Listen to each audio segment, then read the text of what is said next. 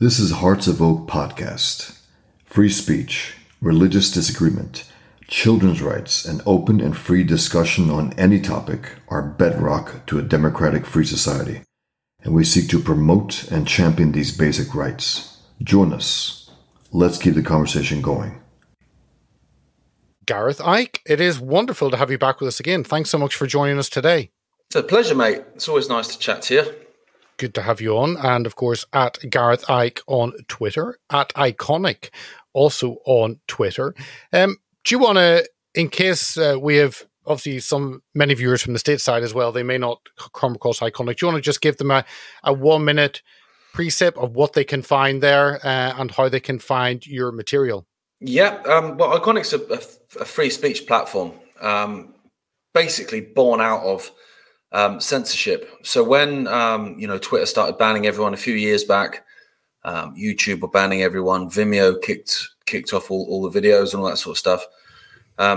Parler came along as a bit of a free speech platform, and then was quickly sidelined by the fact that it was using Amazon servers or whatever. So it became quite obvious to us that actually, you're going to need the whole shebang in-house, because it doesn't matter if 5% of your infrastructure is owned by them and 95% by you. If they can pull that 5%, they can pull the lot down. So Iconic was built and it came along basically from November 2019, and then the world went mental just a couple of months later. So we've kind of been at the coalface a bit from the very beginning in terms of trying to get information out there and trying to get whistleblowers' testimonies out there and all that sort of stuff. So, and it's quite funny, to be honest, Peter, because I'm looking at things now that are widely accepted. And it's like, mate, with people like me and people like you, we were talking about that 3 years ago and being sent tinfoil hat memes. But there you go. But we keep plodding along, don't we? I thought this was funny the other day, because I don't know what your feelings are on this, actually, Pete, because I've not spoke to you about it. But the Lucy Letby case is a bit. There's more to know there, isn't there? This convicted child serial killer here in England. There's certainly more to know about that case. And I saw, oh goodness me, what's his name? Writes for the Daily Mail. Was very good during COVID at the start, and then kind of went a bit quiet for a bit. I'll try and remember his name now. His Twitter handles Clark Mika. Oh man, what was his name? Where's my anyway? My brain's gone. It'll come to me in a minute. He wrote an article anyway in the Mail this week going, Why is no one talking about the Lucy Letby case? I wish someone else would talk about it. It's like we have been. Yeah. I know. Peter Hitchens, that was it. Peter Hitchens. But a lot of these issues, you end up showing the TV saying, we were saying that 2 years ago, 3 years ago. Why did you not? And suddenly it's accepted. And I know. Yeah, non-stop. Yeah, exactly. Vaccines being a huge one of them. Yeah. That kind of stuff is funny that you have. Well, not funny, actually. It's absolutely disgusting. But you have people like Sarah Kayat who came on national TV and said that these are 100% safe and effective. They do this, they do that. People would have gone and got shots as a result of that and are now paying the price. Yeah. And even though she was proven incorrect, she's still on telly now. And people like you and me get censored and deleted off stuff and whatever. And it's like, it's funny because we're literally not telling anyone to do anything. I know. Well, when you've got people to ask questions, that's it. When you've got a blood clot or heart attack, it's a bit too late to question what you've done. So, but yeah. Yeah, ain't it just, yeah. So much. And I actually wanted to chat to you today about restrictions on travel with those who have a dissenting voice or different view. And of course, your father was banned from traveling to the Netherlands back November last year, I think it was, for a freedom demo. And we'll get onto that specific. But I think probably back a couple of years ago, pre-COVID, I would have thought it's important for a government to be able to ban bad people coming in. You don't want people to disrupt the country.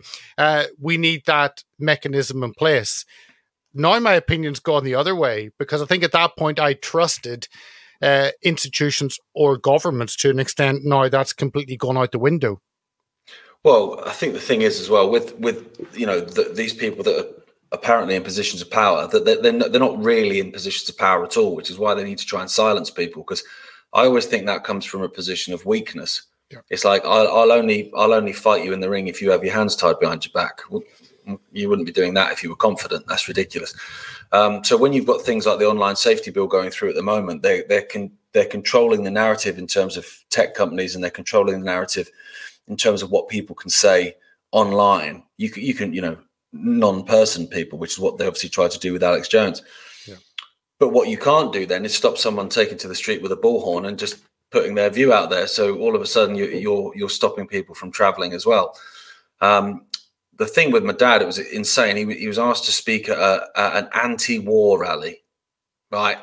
So he was literally just going to fly into Amsterdam, speak at an anti-war rally, fly home probably the next day, done. But they caused such a hoo-ha about it that they actually not only banned him from Holland for 2 years, they banned him from 26 other European nations, which are part of something called the Schengen list. And what people don't realize is obviously my dad was already banned from Australia, but countries like Canada and countries like America, the USA, they take the Schengen list as read. So you might well be banned from 26 European countries, but you try and go in America, you're banned from there as well, sunshine. So he's essentially banned from, and New Zealand is another nation that does the same, takes the same thing. So you're essentially banned from a large percentage of the world. Well, certainly the parts of the world that speak English that you can converse with, easily, for wanting to attend an anti-war rally. And what's crazy is that they basically, they made up all these allegations, all of which were completely false. They ruled on those allegations and he was banned. So then some solicitors, some lawyers in Holland took umbrage with it. And so they actually worked for free. They weren't even hired. They were like, no, we're not having this. So they appealed on behalf of my dad. And so we were all watching it as the Dutch government had to basically make their case to the judge. And so they were, saying all this stuff. And it was funny because the Dutch lawyers on my dad's side were literally just, they were throwing tennis balls and they were just smacking everyone out of the park. And it was actually it was almost painful to watch, Peter. I actually almost felt bad for the government, right? Because their spokesman that was there that was so confused and lost. He didn't really know what was going on. And so all these accusations were all knocked out of the park. Rubbish, this is rubbish, here's the evidence why it's rubbish, blah, blah. So in the end, it ended up with one thing, which was my dad had said that people, and this was in a documentary, Renegade, that was like made years and years ago, where he was saying that we the many, we the population, we the world population, we need to put down our fault lines of, race and color and sexuality and income bracket and all this bollocks. And we need to stand as one against those that are basically trying to rule all of us by dividing us and then ruling us. We need to stand up, we need to come together. That was apparently a rallying cry against government, which is therefore terrorism. Wow. So I'm laughing. Honestly, I'm watching it and I'm laughing. We've got Chrissy, my dad's partner, she's Dutch, so she's translating it. And I'm laughing because I'm going, oh, mate, they are in big trouble here. This is hilarious. And then the judge goes, yeah, that sounds about right, yeah.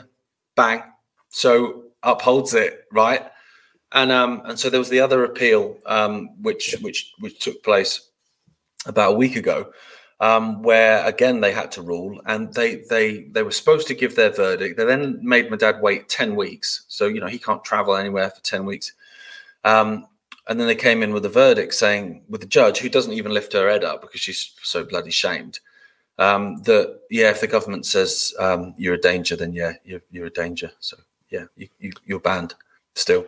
So that's what's come out now, that they agree, and because he was banned, because I read different things. It's always fun to read what the BBC, what the mainstream media are saying, and then you understand where they're coming from. That he was a risk to public order. I think he said, the BBC said he would cause tensions between different groups and disrupt public order. And you're right, that's a red flag to if any government sees this individual is a risk to public order. You don't want them in your country. So it would make sense for every other country to follow that judgment, that statement. Well, that's the thing. But what was funny about that is I got an email, it actually came to me. So they notified him that he was banned from 26 European countries by emailing his son, right? I got the email. It's extraordinary. So it's in Dutch. So obviously I don't speak Dutch. So I sent it across to Christiana. I was like, what does this say? So then she came back saying, this is insane. They're using anti-terror legislation to ban him.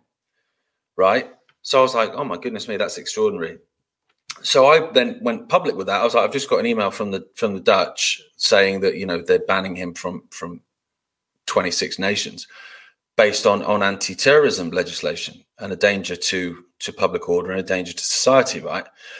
I then just got jumped on by loads of, you know, your Matthew Sweet, that BBC knobhead, people like that all jumping on me going, oh, the Dutch, did they all email you together? It's like, you know what I meant, dickhead. Yeah. You know what I meant. Yeah. And then a Dutch newspaper got in touch with me, basically, you know, trying to fact check it, saying that no, they didn't say he was a terrorist. I didn't say they said he was a terrorist. I said it was anti-terror legislation, which was what they were using to ban him. I've literally got the email, mate.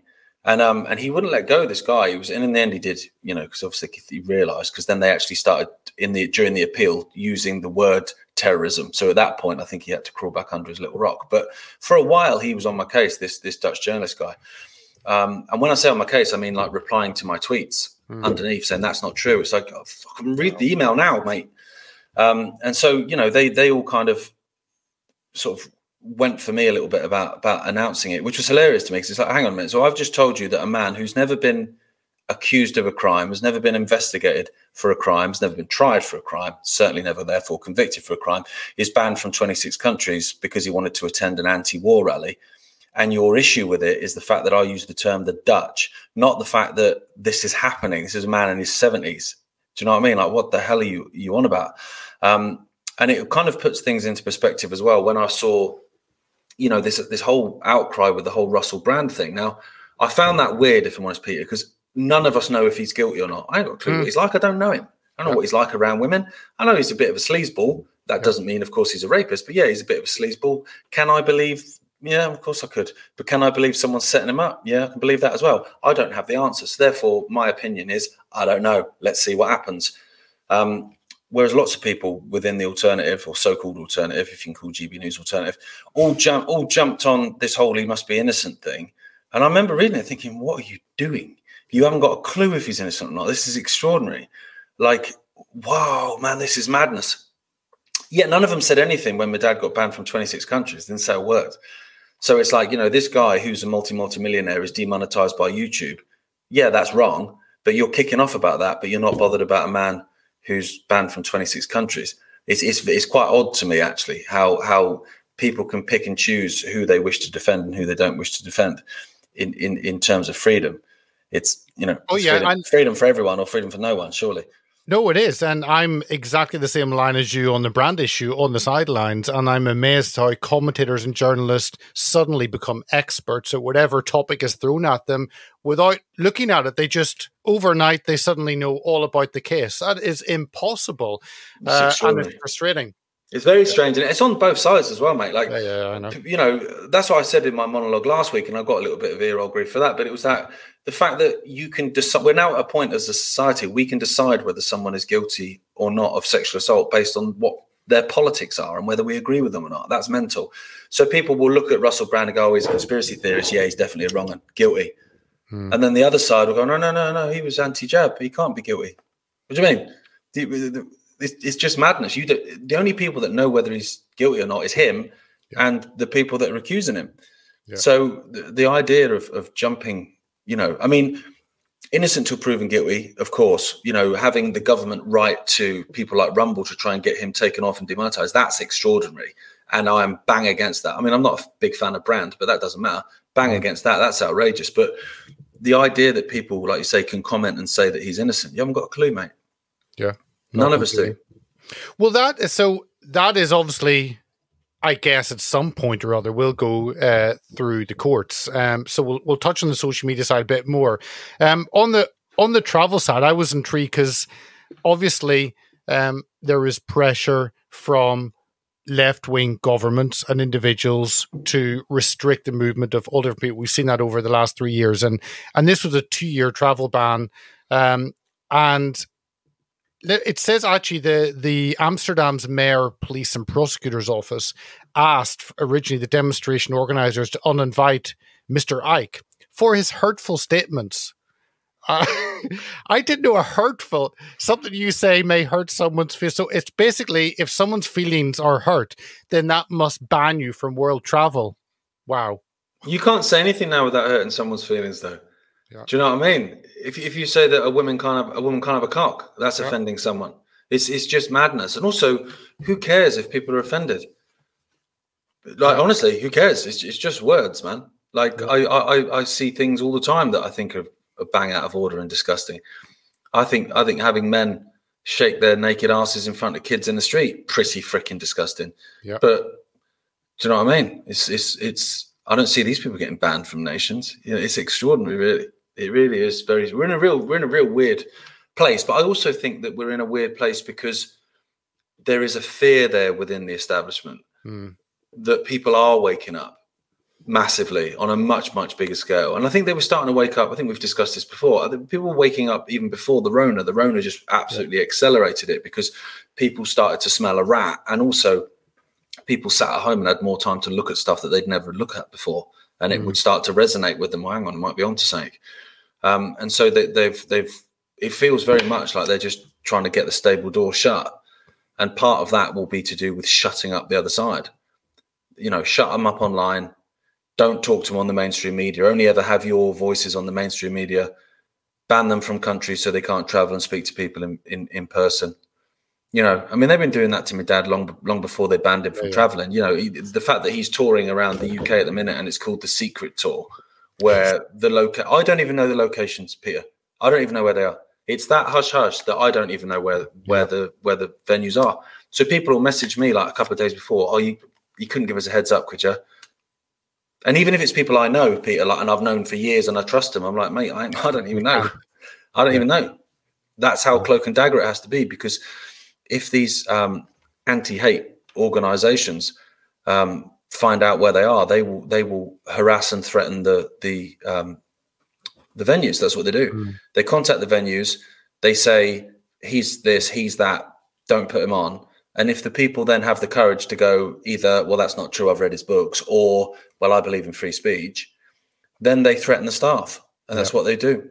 We can't, they used very, very clever terminology where they say, well, we can't guarantee the safety of your staff then based on X, Y, and Z. And it just plants that seed. So a venue organizer will be, oh, geez, you know what I mean? Well, I've got to protect my staff. Sorry, boys, I've got to pull it, you know.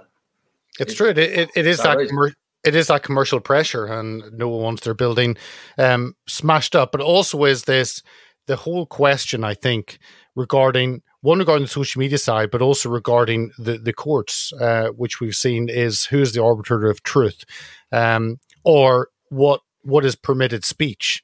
And we have all these words thrown around, misinformation and disinformation, and then we have the fact checking, so the government tell us what is accepted and what is not. This is brand new, this level of government allowance of what is permitted and what is not. And if you fall in one category, then there is punishment. And I guess this is the government, obviously with the online safety bill, trying to catch up with the scope and range and reach that the internet provides. Yeah. And the thing is as well, is it's cleverly designed currently to be cheered on by, one side.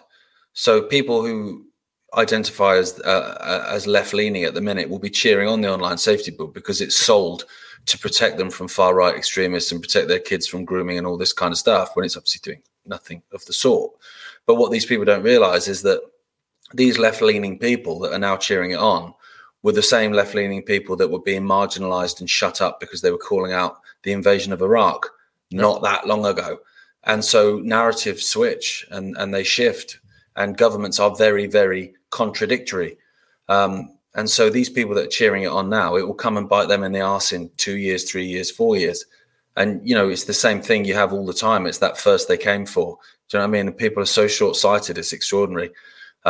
Everyone should be defending free speech. I can't stand a lot of nonsense that comes out of people, but they should be able to say it, because I shouldn't expect free speech if they can't have it. It's not how it exists. Everyone should be able to speak freely and their ideas out in the open and debated. And, this is the thing that people don't seem to realize as well. By shutting people up and silencing people and marginalizing people, you don't stop them thinking a certain way. You just drive them underground. And so actually what you'll end up doing is creating extremists, you know, and that's, you know, that's not hard to do that. If you start making people feel like they don't have a voice, you know, it's that whole, you know, what is it? Riots are the language of the unheard or whatever, you know, and that can go to even bigger extremes than that. Yeah. You know, it's a real, I feel like we're, you know, it's a really important time at the moment. It's a really important time. And, you know, it's interesting you mentioned about these anti-hate groups and these fact checkers, because they are up to their neck in it. They're political organizations. You know, I just saw the other day, you've got the Center for Countering Digital Hate, which is an organization that's pushed massively for the online safety bill. Damian Collins, who is the big cheerleader, he's a member of that organization. And the front man of that organization, Imran Ahmed, no one knows anything really about him. I mean, he's a former investment banker. He was a spin doctor for Angela Eagle when she was standing against Corbyn. But what they don't realize is, no, they're an independent organization. Okay. Why then on Companies House is Imran Ahmed still a director of Labour Campaigns Limited? So you've got a guy that's the director of an organization on one side of the political sphere in the UK, while his other organization that's independent is shutting down debate and shutting down people that are saying anything against the narrative. I mean, it's extraordinary that it's there in black and white for people to see. Yet the BBC, Sky News, whoever, even CNN and MSNBC have rolled out Imran Ahmed on the regular to give his opinion on hate, the state of hate. I got my name in that this year, state of hate. It's a badge of honor. I just say, because we're in it 1 year and then a second year, and it was a bigger piece, and I really wanted to write to Hope Not Hate and say, really excited that we're growing in presence. Please let us know what we could do better next year to have a larger spread, because I would like a double paid spread. What do I need to do to do that? And just mock them. Well, that's the thing. I mean, it's also, you know, they're always what they accuse you of. So you look at these, you know, silencing organizations, these narrative managing organizations, they're full of hate. Like, they're absolutely full of hate. The way that they talk about people and the things they say about people and the emotions that they evoke in other people against these people is just hatred. And then you actually look at the people they're saying are hate figures, and most of them are just freedom fighters that have not got a hateful bone in their body. You know, it really is extraordinary. It really is extraordinary. But there you have it. Inverted world. I think we've lost, you talk about the media, and we've lost that investigative journalism that you would have thought decades ago, where hard work would have been done as a scoop. And even if it went against the norm or against a newspaper's editorial, that there was an ability to put that out. That seems to have gone. And certainly in the last 3 years, I guess it will continue, where the media becomes a mouthpiece of the government, whether it's COVID, whether it's online safety bill, whatever the next thing is, they will simply do what they are told. And that's a level certainly we haven't witnessed in our lifetime. No. But there's still some about trying to do good stuff, but like you say, they get bizarrely marginalized and maligned and attacked for going against a tribe. You know, like one of them, I think, like Max Blumenthal was one of them, who was a darling of the left when he was calling out Israel, as he continues to do. Yet when COVID hit and everyone started wetting their sheets, and he started calling out draconian measures and restrictions and mask mandates and jab mandates, whoa, Max has lost his mind. No, he hasn't. He's exactly the same man as he was before, which was trying to call out wrongdoing. Yeah. And now, obviously, he runs the grey zone. The left is now Slavo-Ukraini, so they think he's really gone off the deep end just because he's now calling out NATO. But it's like, but you were calling out NATO. It's just the narrative shifted within your tribe, and you daren't leave your tribe because that's what I belong as. You know, that's my social media. That I'll have to update my bio if I leave the tribe. It's hard work, that. So they have to stay within the confines of that tribe. And it's the same on the right. Don't get me wrong. You know, people have mental gymnastics to explain away things that, you know, I mean, the Trumpsters are kings of that. You know, when he pushed the jab. Yep. What? He did what? When he didn't pardon Julian Assange. What? What's that? I'm sorry, I've got to go. Do you know what I mean? Like people, they don't want to. No. He just did that because deep state and that. Like people have these mental gymnastics too because they don't want to admit that actually, okay, your tribe is faltering as well. That's why I'm not part of a tribe, Peter. No, I think people see messiah figures everywhere, and that's the danger. Whenever you lift people up to that level and don't see them as leaders, but as flawed individuals who can screw up at any moment, it's a very dangerous position to be in. And you see that on both sides, you're right, left and right. Well, that's one concern I had with the whole Russell Brand thing. Yeah. There was two sides to it, which was he's definitely guilty because he's a wrong un and he's anti-vax, and he's definitely innocent because he's on our side. Those were the two, seem to be the two polar extremes. And then I'm thinking in the middle of it, well, I don't really trust this guy. I've never really trusted Russell Brand. He's invented himself more times than share. He just kind of tries to find a little gap in the market, or how can I exploit that free? Or the alternative freedom movement's growing. That's quite popular. Their money's as worth as much as anyone else's. Right, I'll get myself in there. Yeah. I can remember the times when he was being chucked in the fountain at Trafalgar Square. People seem to forget that he was trying to sort of co-opt that sort of stuff as well, and people saw through him then.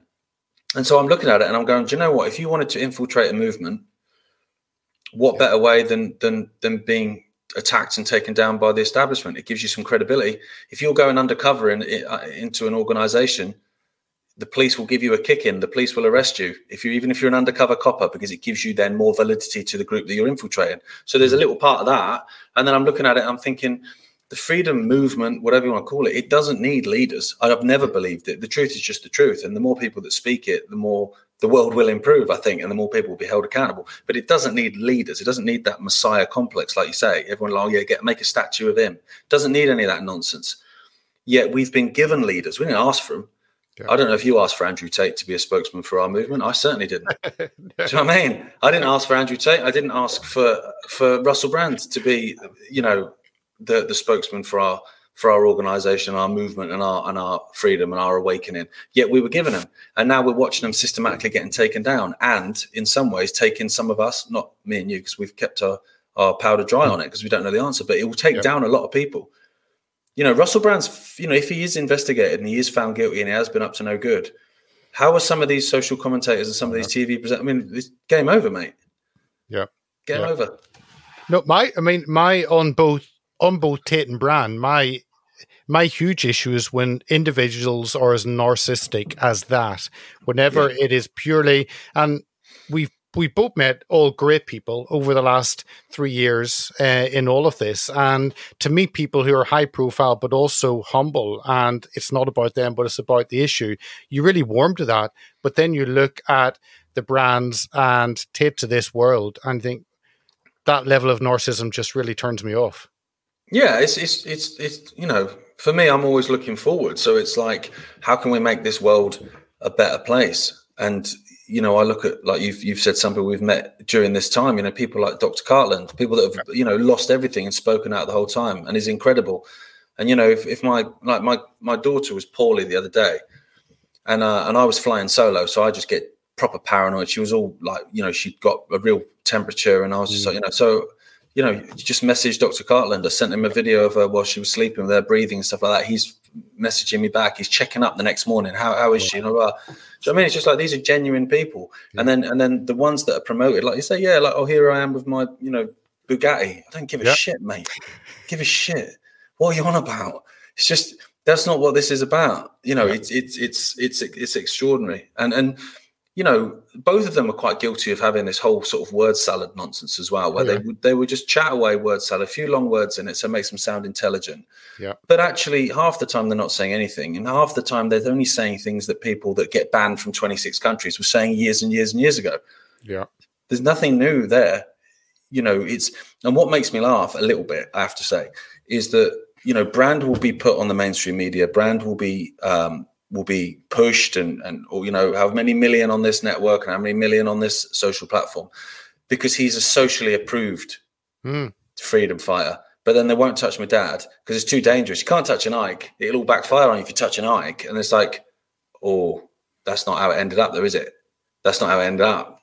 Do you know what I mean? So it's like people will speak out on behalf of a brand because it's the safe thing to do. I'm not sure it is really. Well, when someone gets when someone gets a free pass on social media, you always wonder. I wonder, looking at YouTube, at those who don't have strikes, who can say what they like, and I'm thinking, I'm sure they said exactly what I was saying, and yet I got hit. And that protected status makes you wonder where they've come from and why they're there. Well, exactly, yeah. I mean, there's uproar, like you say, that he's been demonetized from by YouTube, and you think, but if my dad even has a video that someone interviews him and they put on YouTube, they delete it straight away. Yeah. To the point where when people want to get my dad on YouTube, Anonymous have done it a couple of times where they've featured him. They will edit his voice. They make it sound really deep and they doctor the voice so it gets past the algorithm. So on one hand, you've got someone who's got algorithms of their voice set up so that they can't even say a bloody word on YouTube. Yeah. And then on the other hand, you've got someone that you've just demonetized.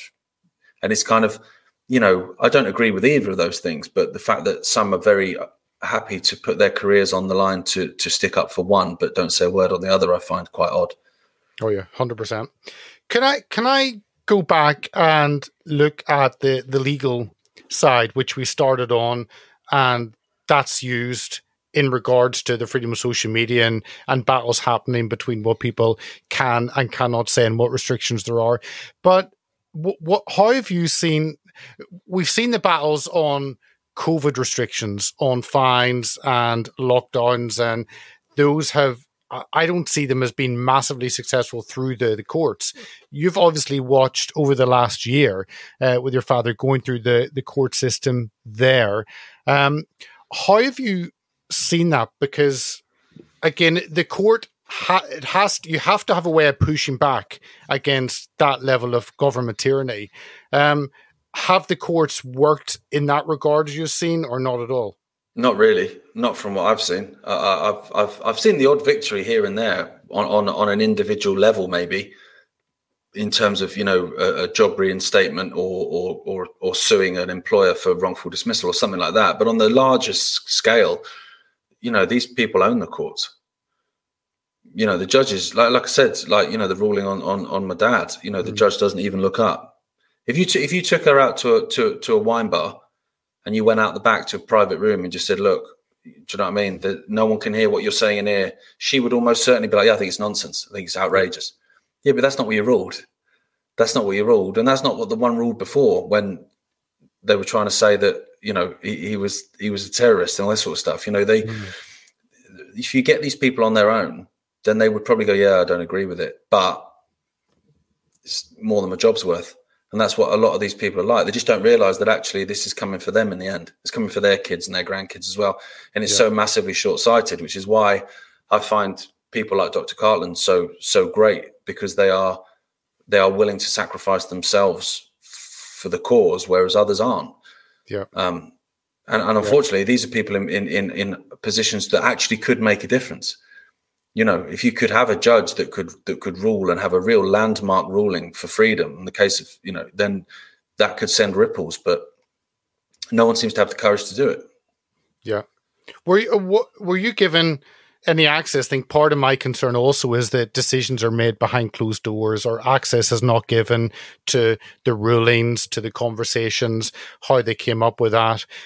You've got like a final, this is it. You're not allowed to say that. You're not allowed to travel here. You're not allowed to be on that platform. And you don't actually know, if you don't know how the person has got there, there is no way to reason or push back. How was it in this case in the Netherlands? Oh, exactly the same, mate. Basically, my dad was in the office and he was like, right, I've got to go in now and I'll get the ruling. He knew what the ruling would be. Everyone sat in the office knew what the ruling would be. It's obvious, So he literally just went in there, sat in the office, got told by the judge what the ruling was, and then within 10 minutes walked out of the office again.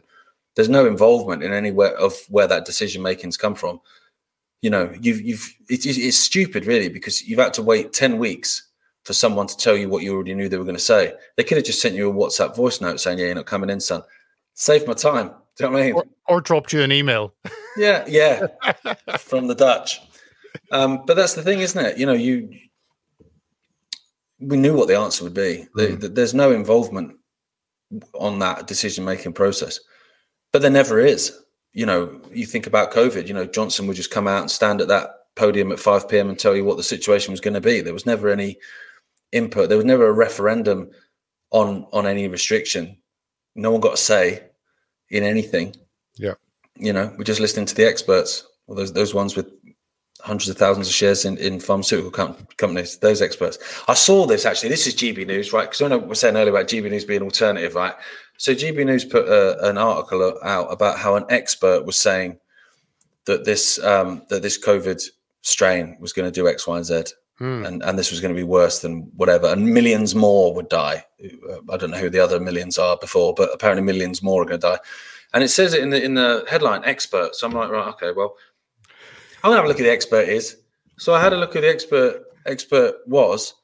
It's a financial consultant that was part of procuring the first round of vaccines. Wow. So it's a businesswoman. Wow. But it said COVID expert. I don't even know what that means. Surely me and you are COVID experts after 3 years of this nonsense. But it's just funny, isn't it? Because people don't read the small print. They don't. People just see headlines, and they know that. They know that's why they do it. So you put that in the headline. The amount of times you see a headline, you go, "Oh my God!" You read the story, which most people don't, and you go, "Well, that's not what they said at all. Yeah. That's not even what the story is." But people read headlines. That's what they do. And there was on GB News, one thing was stuck with me when the brand situation came out, and he had talked about online safety bill as a reason why he was being restricted and banned. And GB News said, well, you said the online safety bill has become law, which is not true. No, it more or less, what is King Charles not going to stamp it? It's passed. Exactly. It is going to become, but they were putting that doubt in people's mind. And again, I thought, no, that is misinformation. That is saying something which isn't true, just to discredit someone. And I thought journalists are supposed to delve a little bit deeper, but no. No, they don't. They don't. And the thing is, I always think with alternative organisations, or so-called alternative, that the litmus test really, on a personal level, is whether they'll touch a member of our family or not. Yeah. Because it's the most offensive 4-letter word in the world at the moment, our surname, right? So I got asked to go on to, I think you were there when I got asked, I think it might be when we were in Gibraltar, I got asked to go on to GB News. And I laughed. Yeah. And I laughed. I went, right, yeah, okay. I'll talk to anyone, me. So I was like, right, okay. I'm going to tell you what's going to happen, right? What they're going to do is they're going to start advertising it. And then I'll get a message saying, I'm sorry, we double booked you. That's what I think is going to happen. So it was Jen that I was talking to. And she was like, well, maybe, but we'll go for it anyway. I was like, right, fine. So I was out walking with my mate. We walked from Chesterfield to Sheffield, which anyone that knows England, that's quite a stomp, right? It's about 20 odd miles. In one of your crazy walks. In one of my crazy walks, yeah. So me and my mate are stomping along. Now I'm supposed to be in London the next morning to go and do this GB News thing. I knew it wasn't happening. So I've got a hotel in Sheffield for the night before, right? Worst case scenario, if I'd have got up in the morning and it was still on, I would have just hopped on a train straight down to Bosch, and I'd have done it. It'd have been fine. But I wasn't going to put myself out. I wasn't going to get a hotel there the night before or anything like that, because I knew, whatever. So then I got a message saying, can you plug it? Because they're going to plug the interview now. I went, all right, mate. Yeah, no worries. So I put it on my social media, right? I sat down. This was at Rother Valley Country Park. It's about 50% of the walk through. There's a nice country park there. Do good pizza and a pint, right? So me and mate sat there. The time it took me to tuck into a pizza, which anyone that knows me ain't long, right? Bosh, I already had a message, right? Oh, there isn't a show this week, actually. They've made a mistake. I went, all right. So I was going to go for the double book, but okay, it isn't a show this week. That's slightly left field. But either way, I've been cancelled, right? About 10 minutes after it's been announced. And then, weirdly enough, on the next day, there was a show. Oh, there was a show, weirdly enough. Just didn't have me on it, right? And I just thought then, do you know what I mean? I don't say anything offensive. I'm not going to come on telly and effing Jeff and anything else, But what's happened is you've announced that it's on and you've got a phone call pretty quickly because of the surname. You're not having it, Yet you have these other people that are apparently going to change the world that they can get their faces on every TV screen, and they can get a microphone in front of their face whenever they want, Yeah. No, but the flip side of that is that's why we do generally pre-record. We do the Saturday evening live, and it's with guests we kind of have on semi-regularly. But other guests, because you put out that you're doing a live, and then they phone up and say, "Oh, I've had all these complaints, or I'm being attacked, or I'm really sorry, I can't do it." And generally, if that happens, the guest you're going to have on is surprised at the vitriol they've got from some hope not hit somewhere. And they don't want to get the shit. And I get that. I don't want to give them that either. But that's why it's often, you're probably the same, doing pre-records, because then it's in the bag and it will go out. Well, I mean, early in doing the show here, I would do, a little video a couple of days before. On the show this week, we've got Joe Blogs, we've got X, Y, and Z, we've got X, Y, any questions you want to ask them, whatever, that kind of thing, to get a bit of sort of audience participation. Yeah. And then that happened to us a lot, the same thing. These people would just get attacked and whatever, and then you'd soon have a cancellation email. So we're the same, mate. We interview people, we do the show, it's all done, and then we'll do a promo and put that out publicly once it's all in the bag. Because, yeah, you're right. We've had people before involved in politics, people that are, involved with the NHS, that have cancelled on us because they've got ear roll grief, which is extraordinary, really. I think it would happen less so now, but in the early days of the Rona, when everyone was petrified to say boo to a goose, that it happened all the time, mate, all the time. They were, it was funny because there was once where I ended up interviewing Rich Willett, right, who's a mate, but he was actually doing, he was releasing a documentary. So it was a decent enough interview to talk about the documentary about the freedom of speech and about the war of the words and how the media is, controlling the narrative. So it was a cool interview, and I always like talking to Rich anyway. But I got like some grief on it online. Oh, here we go. People are subscribing to see you talk to your mate. And I'm thinking, well, one, it's an interesting interview, but two, there was about 3 other guests that all bottled it. And so in the end, you sat here and you go, right, so we either don't have a show or we do something different, which is what we did, But yeah, people, particularly in the early days, wouldn't have a clue of the amount of times I was sat at the desk behind me with my head in my hands because we lost another guest. Yeah. For that reason. I'm surprised how much people want an easy life. I still am, because I thought I was compliant to an extent, and then I've realized I don't really give a shit and enjoy that fight, enjoy that pushback. If someone says you can't do this, I'll say I'm going to do it. And I'm surprised that most other people are really, they just fit in, and that spark, that fight, maybe it's just been battered out of them over the years. A little bit. I mean, I guess, a little bit it's been battered out of people, where people are just kind of, weary of the battle really and done with it. But on the other hand, I think it can go the other way. Like, so for me, I took loads of shite as a kid, which wasn't very pleasant in the media and all that kind of stuff. And some people could then, call themselves, weary as a result of all that nonsense and want to quiet. I just want to be known. I just want to be me. I just want to be known as me rather than someone else's son. Yeah. Do you know what I mean? And I get that. I've felt like that. God, can I just be myself, please? Do you know? And even now I still get stuff going on. Your dad's is like, one guy commented going, he was on one of the What If podcast clips. I mean, Rich just having a laugh. It's a joke. It's a comedy podcast. And we put this clip out, and this guy replied saying, your dad was a genius. He's doing this and that, and you're just acting like an effing idiot. And it's like, yeah, it's almost like I'm not him, isn't it? It's almost like I'm not him.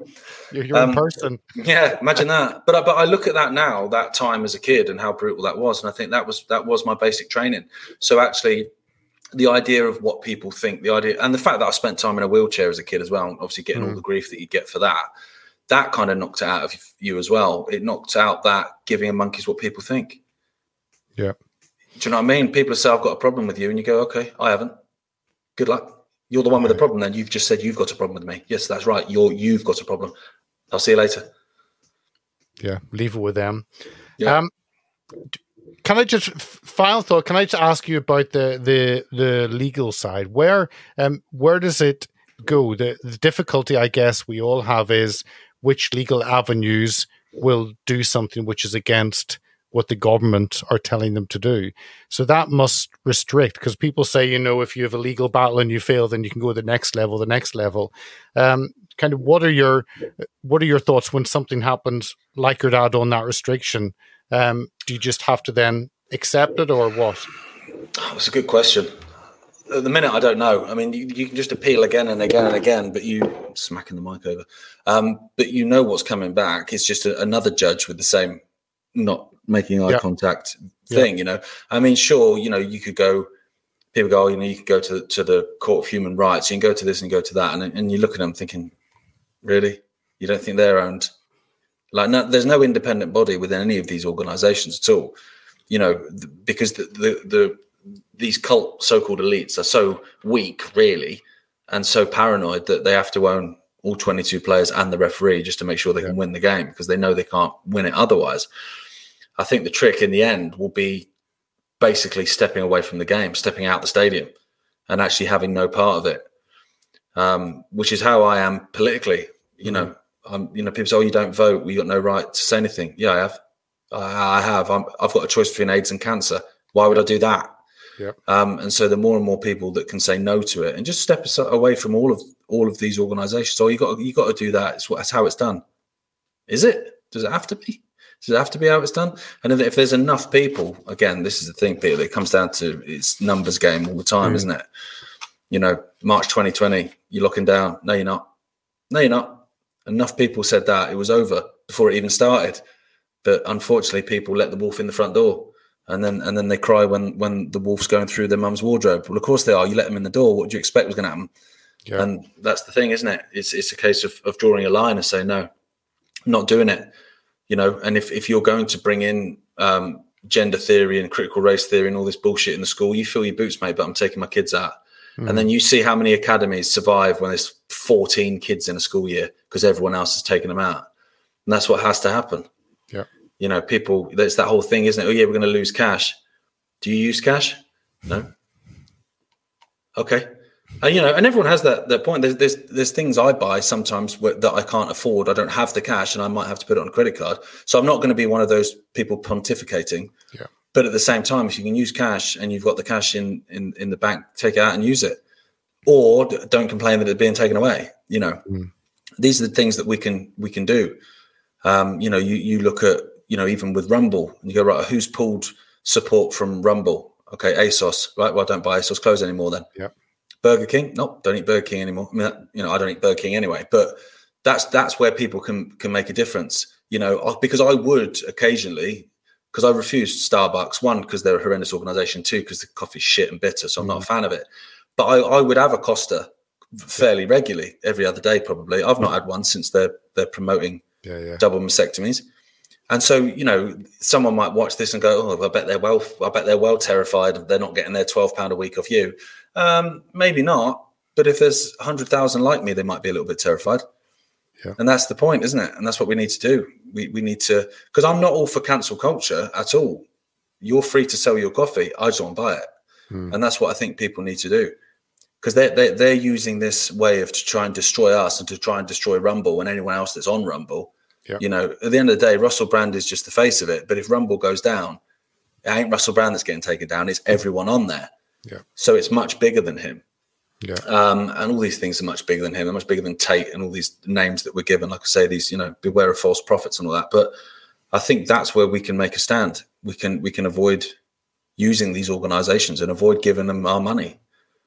Why would you give money to people that have absolute contempt for you? 100%. And that's a perfect ending to finish on something we can do, because often we feel powerless, or individuals can feel, but actually we all have economic power and power to choose where we go, who we shop with, who we connect with. So absolutely. We have the power to either go along with stuff or not.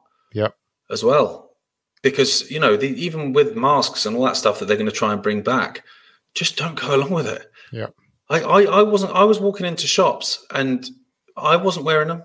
I never wore one in a shop. I was going into pubs, when they were making you stand up and put one on if you need the toilet. I never did any of that. And guess what? Nothing happened. You can just say no. Yes. Gareth, I appreciate it. It's always good to chat to you. Thank you so much for coming on and sharing not only the restrictions on the social media side, but what's been happening with your dad and his travel restrictions and that court ruling. So thanks so much for joining us today. It's a pleasure, mate. I did say to my dad as well, when they lift the ban, we're all going to chip in to take him on a Viking River cruise. So that's going to save me a few quid now that they've not lifted it. That sounds a great live stream, a Viking River cruise. Yeah. Thanks so much, Gareth. Cheers, mate. Take care. Bye, mate. If you like what we do, sign up to our mailing list. donate, share, and subscribe to our many platforms at heartsofoak.org. Thank you for listening.